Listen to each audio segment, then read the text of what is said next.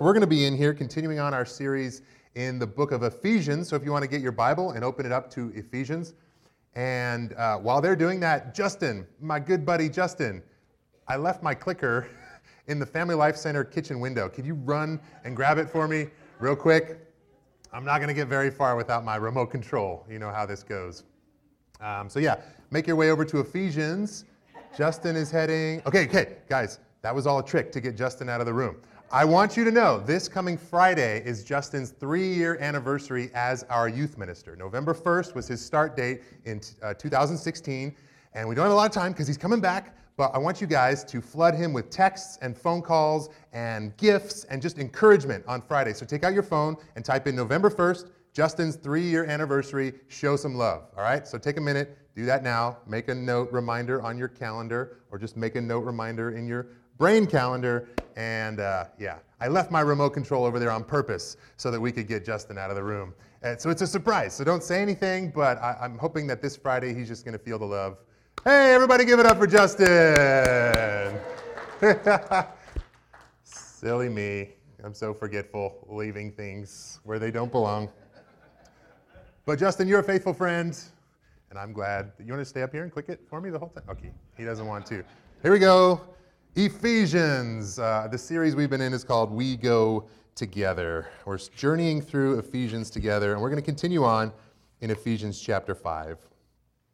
Let me start with a joke, though. I think it's a little bit of a fitting joke that I heard. So once there was this burglar, and he broke into this house in the middle of the night, and he's in the dark, and he's looking around trying to figure out what he's going to steal from this family. And then suddenly he hears a voice from behind him, and the voice says, "Jesus is watching." He whips around, and he's, "Who said that?" But it's dark. Can't really tell. He takes out his flashlight. He starts to shine it, but he doesn't see anyone. So he says, "Oh, maybe I just imagined it."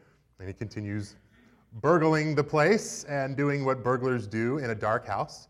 And then a second time, he hears the voice from behind him, and it says, "Jesus is watching." He whips around and he looks, and this time he shines his flashlight onto a bird cage, and inside there's a parrot. And he says to the parrot, "Did you say that?" And the parrot says, "Yeah, you got me. I said that. My name's Moses." And the burglar asks the parrot, "Moses? What kind of owner names their parrot Moses?" And Moses says, "Well, the same kind of owner that names their Rottweiler Jesus." Jesus is watching. Bad things happen in the dark. And like the burglar in this story, people don't want their darkness to be exposed. And they certainly don't want to hear "Jesus is watching" when they're doing something that they shouldn't be doing. The last section that we looked at in Ephesians, we have Paul detailing some of the descriptions of the old self. And this week, in this next section that we're going to look at, he continues along this line, and he points out some things that are commonly done in the dark. And as you could probably guess, he's going to say, these are not good things. These are not part of being in Christ.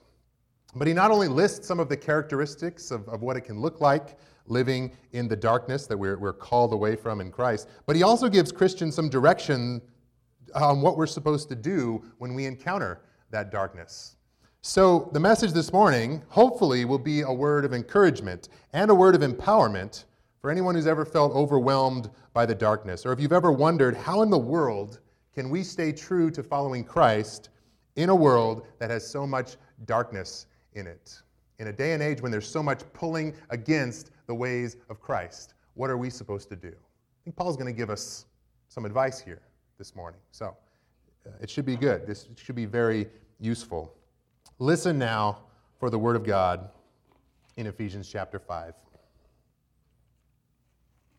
Follow God's example, therefore, as dearly loved children, and walk in the way of love, just as Christ loved us and gave himself up for us as a fragrant offering and a sacrifice to God. But among you there must not be even a hint of sexual immorality, or of any kind of impurity, or of greed, because these are improper for God's holy people. Nor should there be obscenity, foolish talk, or coarse joking, which are out of place, but rather thanksgiving. For of this you can be sure. No immoral, impure, or greedy person, such a person is an idolater, has any inheritance in the kingdom of Christ and of God.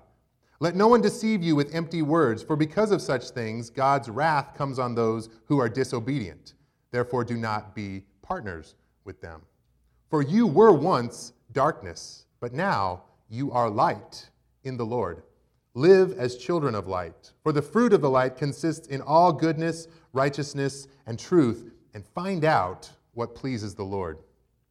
Have nothing to do with the fruitless deeds of darkness, but rather expose them. It is shameful even to mention what the disobedient do in secret. But everything exposed by the light becomes visible, and everything that is illuminated becomes a light. That is why it is said, "Wake up, sleeper, rise from the dead, and Christ will shine on you." Let me go back a couple verses. You may not have picked up on this, but it's a little bit jarring that Paul goes from walking in the way of love and being like Christ, just as Christ loved us and he sacrificed himself for us, and then he makes a very, very sharp turn and says, avoid sexual immorality. There should not be a hint of sexual immorality among you. Does that seem jarring to anybody else? Seems like, well, Paul likes to list things, but he goes from like the way of Christ to the darkness of sexual immorality. It seems like a very specific thing to talk about, going from Jesus on the cross to things that are sexually immoral. We need to maybe unpack this a little bit in order to understand this. The Greek word that's used here for sexual immorality is the word porneia, and you don't need to have a very good understanding of Greek to hear that that word sounds like a word that we are familiar with. Our English word porn or pornography comes from porneia. And we're reminded here, as we reflect on what we've learned from Scripture, or Paul's understanding of what it means to be in Christ, is that sex is something that is designed by God to be a good and enjoyable thing between two covenanted, married people. It's supposed to be mutually beneficial, requiring putting others' needs above yourself. He says this is kind of like the connection piece between Jesus putting people's needs before his own and being willing to sacrifice himself. That's what a healthy sexual relationship is supposed to look like. But that's not always what we see nowadays. To many modern minds, sexual activity is a right, a commodity, or a means of self-gratification. And pornography, as ubiquitous as it is in our day and age, contributes to this self-focused misunderstanding of how we are supposed to use and enjoy sex the way that God created it. Young people today are learning a lot about sex from pornography. You might even say young people are learning about sex from porn than any other source. Let me give you a little bit of perspective. In 1972, at the height of its popularity and success, Playboy magazine had 7 million subscribers. 7 million people every year subscribed and viewed Playboy magazine. Today, one of the leading porn websites has 92 million views per day. 7 million a year versus 92 million every single day. 75% of all males and 58% of all females have viewed pornography by the time they are 17. 70% of scenes depicted in mainstream porn are non-consensual. I could go on and list more of these stats, but I think you would agree with me at this point that we don't want our young people learning about sex from pornography. And yet, it's more available and more popular and more of a thing than ever before. Sexual immorality, like Paul lists here, which I think would include pornography as well as sexual contact outside of marriage, incest, rape, the list goes on, misuses of sex. Sexual immorality is inherently self-focused. And the way of self-gratification and impurity and greed here are in contrast to walking in the way of love, which is modeled for us by Jesus. The way of Christ is a way that sacrifices. It gives itself for others. The way of self is a way that honors the self. It's a self-focused way. If you serve yourself, then you have made yourself both a god and at the same time an idolater. You are your own God, and you are a worshiper of that God. I think that's something of what Paul is getting at here. And this is the problem. This is the way of darkness. He says this is not the way of Christ. And then he goes on, after talking about sexual immorality and impurity, he talks about some other things that are self-gratifying and also idolatrous. He mentions obscenity, foolish talk, and coarse joking. Now, at this point, you might expect a slide of all of the bad words that good Christians are not supposed to say. And I could break out that list and say, these words you should say, these words you should not say. But I didn't make that slide. And I didn't bring that list with me this morning. Instead, I just want us to think about a principle. Did you know that about 100 years ago, they took a survey of college students, sometime in the early 1920s, and they asked a lot of college students, they said, what is the worst cuss word that you can think of? What's the dirtiest swear word that people are using these days? And you know what the number one word that college students said was? It's not what you think. The word they came up with was belly. Belly. The word that we use like with our children to describe your tum-tums, your belly. Yeah, you got some crumbs on your belly there. 100 years ago, people were like, oh, that is a vulgar thing to say. That is the worst thing that you could come up with. And the point I want to make here is that times change and words change with them. So even if I gave you a list of all the words that you should not say, because that's not the right thing to say, it could change. It could shift. So the principle, I think, goes more like this. When you think about this word profanity, sometimes we say, oh, we don't want people to use profanity. Those are offensive words. I want you to think about what that really means. Profanity is profaning something that God has called sacred. When you think about it, a lot of the no-no words that we don't want our kids to learn and the words that we filter ourselves sometimes are words that have to do with sexuality. They have to do with body parts. They have to do with animals.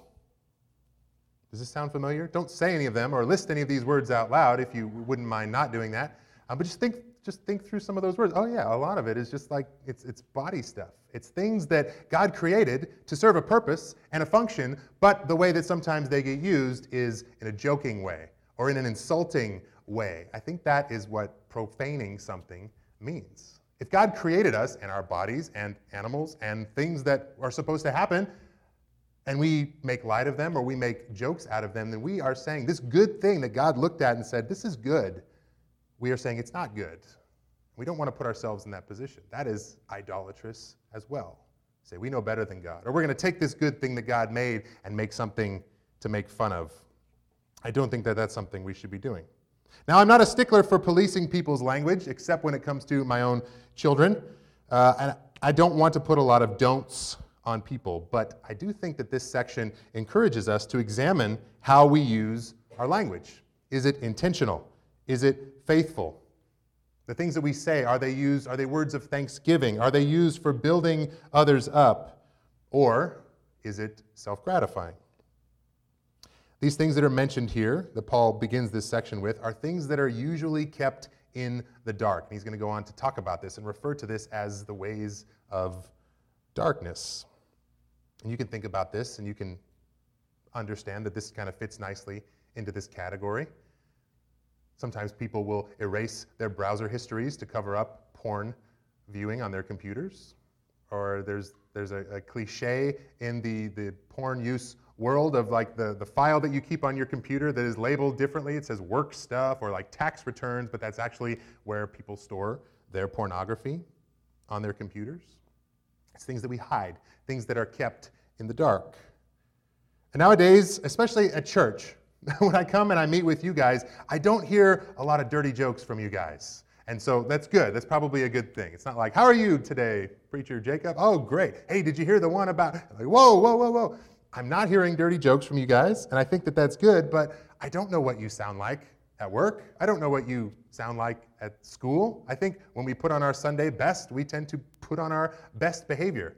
So those things of the darkness that can seep into our lives are hidden. They remain in the dark, kind of like Moses the parrot. So whether it's these things that Paul lists here or other habits of the old self that we haven't quite gotten rid of, it is very possible to hide unchristlike things in the dark. It is very possible to present yourself as one way to a certain group of people and then actually have a different set of beliefs that you harbor in your heart or that you behave with in another context. To be perfectly honest, I don't know what a lot of you guys do when you're not here at church.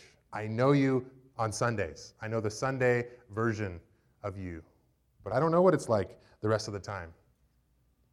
And that may make you think, well, my next point is, you don't know what I do the rest of the week a lot of the times. Some of you, we interact throughout the week, but a lot of you just assume that everything that's going on in my life is good. And maybe you should assume that, and maybe I should have that expectation. But the point I'm making is there's a lot of room to hide. There's a lot of room to stay in the dark. And I think that's just part of our culture here at Tri-Valley. And I'm not bringing it up to cure it or to change it today. I just want us to be aware of it. I want us to think about this. I want to point out something that, again, I'm not really sure what the point is that I'm trying to make with it, but it's just an observation I had as I'm thinking about this passage. I've been at this church for almost 10 years, and not one person has ever asked me if I am involved with pornography. Not one person. And maybe that's good. Maybe that means everybody just assumes that I'm not. But my point is, you don't know. And we don't ask these things of each other. And I'm not going to, this is not the point where I say, okay, now raise your hand if you're involved in this darkness or this sin or this thing. I don't think that that's healthy. So like I said, I don't really have a solution, but I do know that there is room for darkness. And maybe we shouldn't assume as much as we assume from one another. 1 in 5 youth pastors use porn on a regular basis. 1 in 7 senior pastors, according to some statistics that I found. 43% of church pastors say that they've struggled with porn in the past. 64% of Christian men, pastors or non-pastors, and 15% of women say that they watch porn once a month or more often. The stats are something that we should not ignore. It's not something that can just stay in the darkness. So what do we do? How do we go together with this temptation of participating in sin and the option of covering it up? Do we guilt people into repentance, back them into a corner, say something like, Jesus is watching you? Or do we, this is what churches do sometimes, do we circle the wagons? And do we say, we're going to protect ourselves from the darkness of the world? We are going to keep this church sanitary. But I don't think that's a good solution either. And I don't think that's what Paul is calling us to. Paul's approach, I think, is going to give us some helpful guidelines and some direction in light of these questions. Paul's approach is simply to remind us who we are in Christ. Here he says, you are the light that needs to shine in the darkness. And as we think about this, we realize this is an awesome privilege that continues on in a long, long tradition of God bringing light into the world. And I want to take just a few minutes in the middle part of this message here today to kind of rehearse some of that, to walk you through some of the history of the different scriptures where God has brought light into the world. And Ryan and Sarah, I want you guys to come on up here. I've asked them to help me out with something. I'm going to read several scriptures. They're not going to be up on the screen, but I'm going to read them from here. And I've asked Ryan and Sarah to take this table. It's got some candles on it. And just set it right here. And as I read these descriptions of how God brings light into the world, they're going to simply light these candles, one after another. It's going to get brighter and brighter. It's probably going to get warmer up here for the three of us.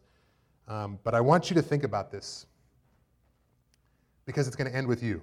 It's going to end with us. It's going to end with this church. And I'm going to start at the start by going all the way back to Genesis chapter 1 and read the first 5 verses of the Bible. In the beginning, God created the heavens and the earth. Now the earth was formless and empty. Darkness was over the surface of the deep, and the Spirit of God was hovering over the waters. And God said, "Let there be light." You've heard this one before. And there was light. And God saw that the light was good. He separated the light from the darkness. And God called the light day, and the darkness he called night. And there was evening, and there was morning, the first day. I'm skipping through a lot of other things, other examples that I could read.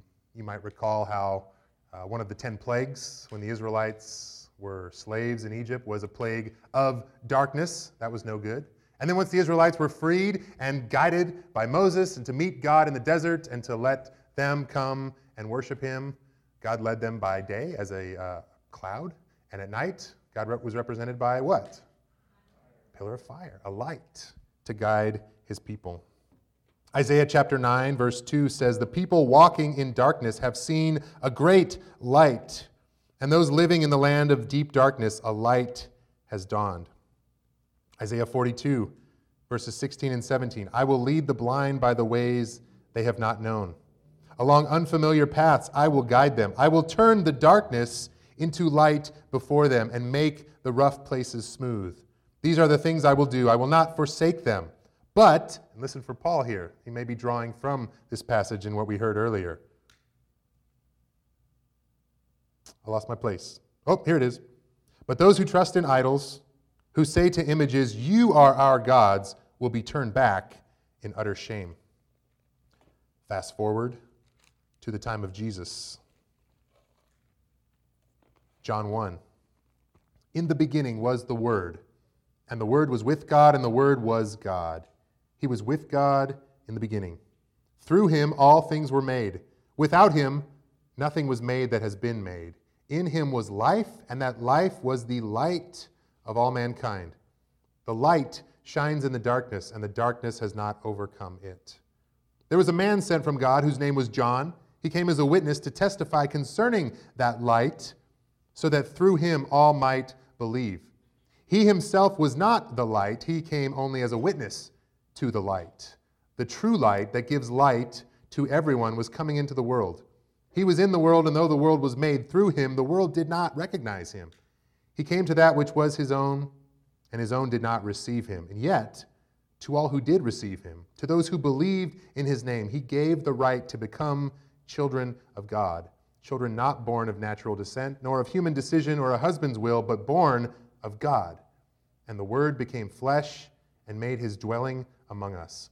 And we have seen his glory, the glory of the one and only Son, who came from the Father, full of grace and truth." And now let's hear Paul again from Ephesians chapter 5. "For you were once darkness, but now you are light in the Lord. Live as children of light. For the fruit of the light consists in all goodness, righteousness, and truth. And find out what pleases the Lord. Have nothing to do with the fruitless deeds of darkness, but rather expose them. It is shameful even to mention what the disobedient do in secret. But everything exposed by the light becomes visible, and everything that is illuminated becomes a light." Do you hear our participation in this? This isn't just God made light once upon a time, or God will bring light and he will guide his people eventually, like Isaiah said. And it's not even just, and then God did this amazing thing by bringing himself into the world as Jesus Christ, and Jesus was the light, and he shone, and he was this beacon, and we're drawn to him. It's all that, but there's more. The part that we get to be involved in is kind of interesting, because he says John himself was not the light. He was testifying about the light. He pointed people to Jesus. Jesus was the light. But now what Paul is saying here is if the light of Christ has shone on you, not only are you illuminated, not only do you come out of the darkness and you are a light, you become a light yourself. Kind of like these candles. One is not lit, it encounters one that is lit, it becomes a light. Not only is it lit up now, but it also can affect the non-lit candles. This is what Paul is describing here. When your light shines on someone else, they become a light. This is the world-changing, kingdom-bringing work that God is doing through us.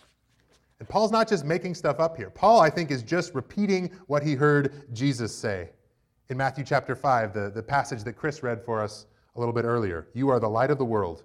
A town built on a hill cannot be hidden.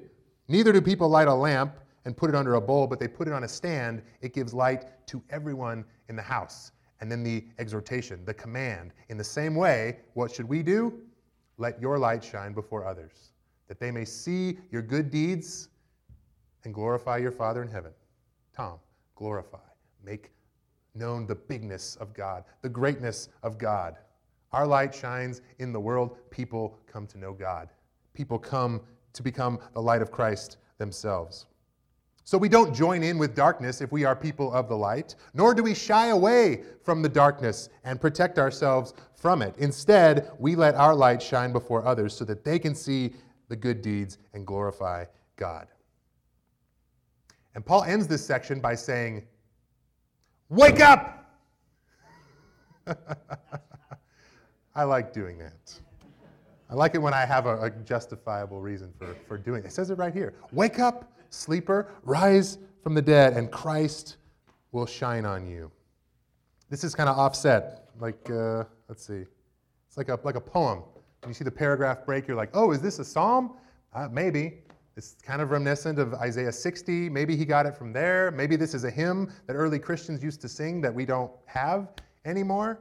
Maybe this is just a callback to Ephesians chapter 2 when he talks about you were once dead in your transgressions, but now you are alive in Christ. He's making these contrasts. I love it all throughout. You were dead, but now you're alive in Christ. You were darkness, not just in darkness, but you were darkness, an unlit candle. But now you are not just illuminated, but you are the light of Christ that can give light to others and that can shine in the darkness. Wake up! This is what he ends with. Go and do. What does this have to do with us?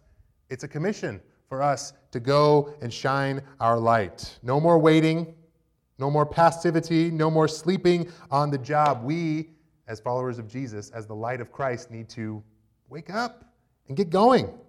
We need to wake up to the reality of porn's impact on our male and female youth and start teaching them what a healthy understanding of sex looks like. Yes, I'm going back to that. Lisa and I had this when we were in college. We were part of a church that once a spring, for any of the college students, so a lot of people were getting engaged and deciding to continue on in their future together. They offered this class that talked about the ins and outs of marriage and preparing you for marriage. And one of those sections was a very frank conversation about what a healthy sexual relationship should look like. And it benefited us in a really, really good way.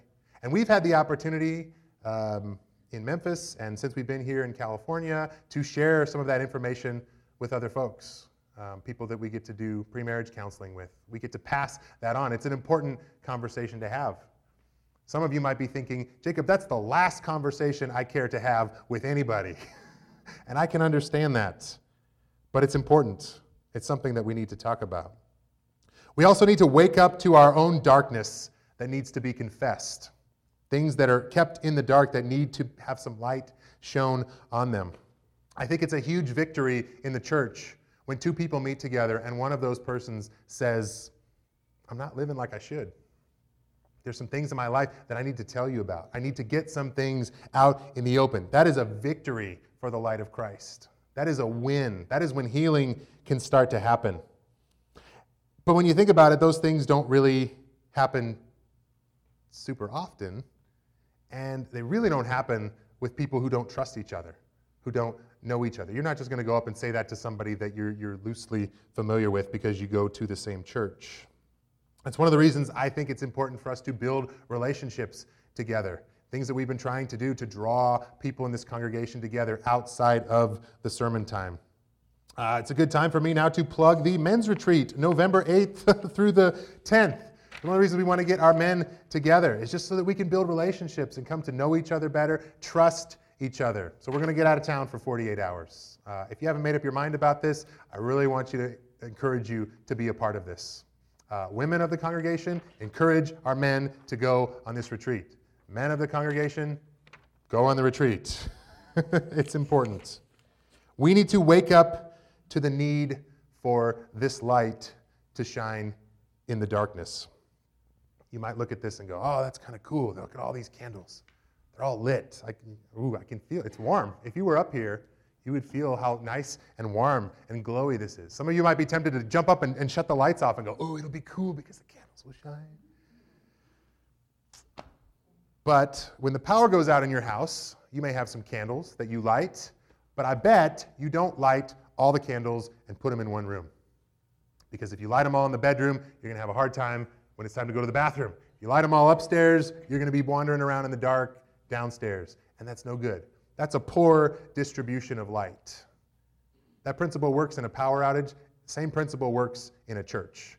If we take all of our lights and we say, we're the light of Christ, let's get together, look at how nicely it glows. That's fine, and that's good, and we can all enjoy that, but there's a lot of unlit places. Some Christians say, I only let my light shine when I'm with other Christians. Or the only time I think about whether or not I'm the light of Christ is when I'm at church and somebody is reminding me of this. But that can't be. This is what Jesus said. Neither do people light a lamp and put it under a bowl. Instead, you put it on a stand, and it gives light to everyone in the house. In the same way, let your light shine before others, that they may see your good deeds and glorify your Father in heaven. This is who we are. We are people of the light. We are the light of the world, as Jesus said. We are the light of Christ himself. And we need to take that light into a world that desperately needs it. A lot of people have an understanding about the light of Christ and whether or not you can take it into public schools. I hear a lot of people talk about, oh, that's a shame. They used to pray in schools. There used to be more Jesus in schools and public schools. Now it's just totally unwelcome. Separation of church and state really did us in. Maybe that's your experience. My experience since I've been in Livermore, that's not the case. I have had opportunities to go into the public schools and shine the light of Christ. Many occasions. And whenever I do, they're like, when can you come back? This is a good thing. Earlier this month, Justin and I were part of a team of Christian pastors that spoke to every single freshman in Livermore High School about depression and suicide. And throughout that message, there was the words of Jesus. His teachings about peace and human dignity and compassion. We didn't get to say Jesus a whole lot. Someone raised their hand and said, hey, what do you do? I got to say, I'm a leader of a church. I follow Jesus, but that wasn't the point of the conversation. But the light of Christ was shown into those classrooms. I was at Christensen Middle School this past week, all day Monday and all day Tuesday, and I spoke to every single 6th grade student about speaking kindly to others. And we ended with an exercise where you give thanks for things in your life. We list all of the blessings that we have, and we give thanks together. We are teaching the students to do this. And the administration says, how often can you come back? Justin was at Livermore High School this past Thursday, and he was teaching a lesson at the Christian Club in a classroom where he shared with a lot of students why it's important to read the Bible. And this is just sort of like scratching the surface. Some of the school teachers out there are going like, yeah, I do that every day. I am with these students. And your context will be different, but the light of Christ can shine in you no matter what you do and no matter where you are. So I want you guys to think, where can you take your light this week? Maybe it's a place. Maybe you're thinking about your school or your office, the place that you go to Monday through Friday. Maybe it's a location. Maybe it's your car when you're in traffic or whatever it is. Where can you shine your light as far as the place goes? When I say that, you also might be thinking about a certain relationship. How can I shine my light to a certain neighbor that I've gotten close to? How can I shine my light with a non-Christian that I really, really care about? How can I shine the light of Christ with some relatives that we don't really talk about Jesus very often? How can you shine the light of Christ into a relationship you have with someone who is very different from you, maybe very difficult to get along with? Maybe shining your light in your specific application is going to have something to do with a hard, honest conversation that you need to have about some darkness that is going on in your life or in the life of somebody that you love. Paul says, everything exposed by the light becomes visible, and everything that is illuminated becomes a light. This is how the gospel spreads. And this is our challenge from Paul this week. It's a challenge from Jesus. Take your light out of this room and go shine it. So, I want to end by giving you a challenge to actually do this, and I want to also give you a tangible reminder. In the lobby on your way out, there's a box of unlit candles, not these ones are done, but I bought some new candles, little tea light candles just like these, and on your way out, I want you to take one. And I want you to take it to that place or put it someplace this week where you'll be reminded that you are to shine the light of Christ. And, even light it. Maybe that's not allowed at your work, and if you get in trouble, that's on you and not on me. But light it as a reminder that we are to let our light shine before others. Light it in an unlikely place. Just think about a person that you're like, man, they'll never follow Jesus. They'll never hear me out. We're so different, we can't even have a conversation. Light that candle as you sit across the table from them. Light that candle when you're by yourself as you pray for this relationship. That's what I want all of you to do. Take a candle on your way out, go light it, and then light it. You know what I mean? Light the candle and then, in the metaphorical sense, light your candle. Let's have the praise team come on back up here. Prepare to lead us in a song that will remind us about this. And let me pray for us as we close out together. Lord God, you are amazing. The light that you have brought into our lives because we know Jesus. There's 100 stories in this room about how our lives are better and how our lives are different and how our lives are full because of Christ. God, help us to share that light. Help us to celebrate that light. Help us to take that light that is still burning, that is still active, that is still a living flame into the world, into the darkness. Let it guide our feet as we seek to honor you with how we live our lives, but let it impact others. Let our light shine on other people so that they can become a light of Christ as well. Our prayer this morning, Lord, is shine, Lord Jesus, shine. Fill this land with the Father's glory. Blaze, Holy Spirit, blaze and set our hearts on fire. Flow, river, flow. Flood the nations with grace and mercy. Send forth your word and let there be light. We pray all this in Christ's name. Amen.